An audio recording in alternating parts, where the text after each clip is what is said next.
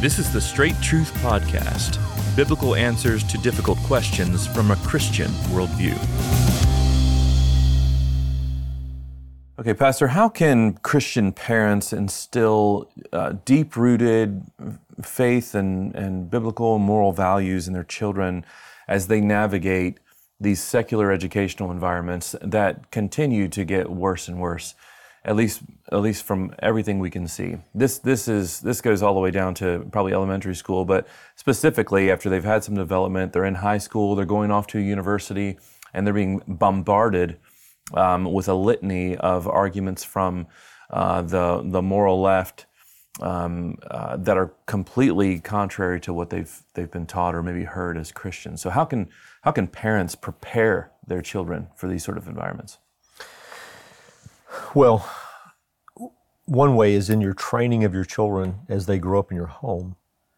Make sure you teach them in a way that's not just question and repeat the answer. You know, I think sometimes we tend to. There are wonderful benefits to catechizing children. So you give them the questions, they learn the answers. You give them the questions, they repeat the answers. But we've got to always be sure we're teaching our children truth in a way that we encourage them to embrace it in their own hearts, at the heart level, in a way that thinks about truth carefully and holistically. Like we expand our vision out and consider all of the objections to the truth that I'm embracing, so that I'm thinking through not only what I believe, but why I believe it. And I'm seeing the holy logic that's contained in the truth when I come up against these various pushbacks on it. And so if we're training our children that kind of way, we're already preparing them as they grow up to face objections and people who are contrary to the things that we believe. So that's one thing I would say. The second thing, in terms of, now we've already raised them, they've gone off and they're beginning to meet with this sort of thing. I'd say be careful of where you send them to school, what you're going to pay for at least. Make sure if you're going to make a contribution to their education, send them to a place where they're really getting an education and not indoctrination. That's another thing to consider. But stay in touch with them. Stay in contact with your children. Talk with them throughout their entire educational journey, and ask them specifically about their walk with God and what are the things that you're running into at school. What are your friendships like? How is your own faith enduring? What are some challenges you're facing in your own heart? Just going on in your careful relationship with them to help them along that journey. Is there ever a place for the sort of Benedict option of removal from these settings, total removal from these settings, and maybe advocating for either homeschooling when they're still under your roof, or maybe online education only, or Christian education only? Is there a place for that, or is this left to the discernment of the believer and parents? Yeah, I'm sorry, I may have misunderstood your initial question. I thought we were thinking more in terms of like college years, but you're just talking about educational influences throughout their life. Yes, college years. I like what you said there. And then, but then also, there seems to be a strong bombardment, a strong sort of infusing of secular knowledge to children, especially in high school too. Right. And so I'm thinking more of that, not necessarily elementary. It's going to be an individual decision. I think there's obviously a place for Christian education. I mean, exclusive Christian education, whether it be homeschooling or private Christian education. We have a private Christian school here at Founders. Many of our parents homeschool their children, and it's wonderful to see how the Lord is using them in that way. In our own home, as our children grew up, we had 4, and there were some of them were homeschooled, some of them ended up going to private Christian school, and some of them went to public school starting late junior high years into their high school years. So we did all of it.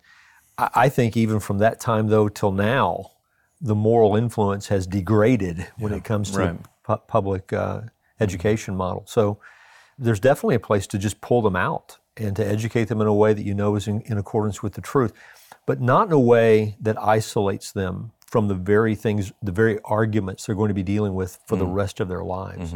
So even if my educating of my children is in a more private and exclusive sort of way, really steeping them in biblical truth, I still want to do that in a way that doesn't leave them naive or leave them underdeveloped when it comes to the pushback we're all going to get in this world throughout the rest of our lives. A part of preparing our children for life is preparing them for those who don't believe what they believe. And that's a part of our responsibility as parents. Yeah, why is it that so many parents and Christians just generally think along the lines of sort of input-output? You're giving, you mentioned catechism earlier, I thought that was helpful. You're giving them this catechism, they memorize all these answers, and then out of the box comes like this perfectly formed believer, when what really happens though is their heart isn't really informed or by Scripture totally, and they don't really love the Lord, and they might go a total divergent path. So why is it that fails? And maybe what else do we use to replace that? We underestimate what God does when He saves someone, for one thing. We actually go astray at the gospel level. So if we don't believe in decisional regeneration, but we believe in a monergistic, God alone work when it comes to the matter of regeneration, God regenerates, God saves, God grants repentance and faith in His Son, then I understand that there's something my child needs that I can't produce through any process of training. I mean, great parenting can result in an unbelieving child. I'm not saying that your great parenting is the explanation for the unbelieving child. I mean that even great parenting can't overcome the problem that is in your child from birth since the fall. That requires God. God must save your child, which drives us to our knees and humbles us in our parenting approaches. So when we think it's just information in, godliness out, then we have really misunderstood what is required for the salvation of our child. In addition, though, Josh, as you know, even though sanctification, progressive sanctification, is synergistic, the believer is working and God is working in and through the believer, even that is not just the believer. I mean, the Lord is at work in our sanctification, giving us the desire and the ability to do what pleases Him, so that even as I'm training my let's say my child has come to faith in Christ, and now I'm giving them biblical truth, even then I need to be praying and trusting and asking for God to take those truths and produce the good fruit in their lives that can only be explained by the Spirit of God.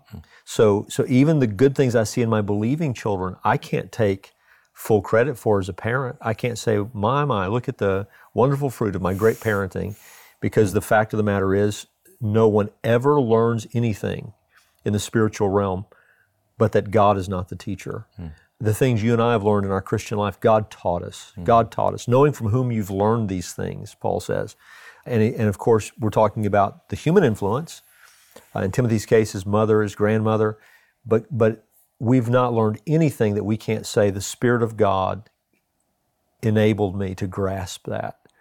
And so if we bear that in mind, that their regeneration is the work of God alone, and their progressive sanctification is the work of the Spirit of God in and through their lives, then it places us as parents in a place of real humility and dependence. We do what God has called us to do.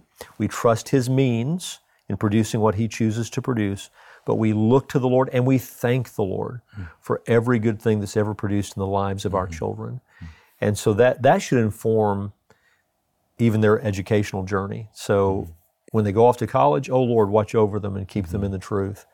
As they're walking through high school, if they happen to, even in Christian schools though, as you know, Josh, even our school here, you're not going to meet with a perfect influence even in a Christian school. So Lord, keep their hearts tethered to You and to Your truth.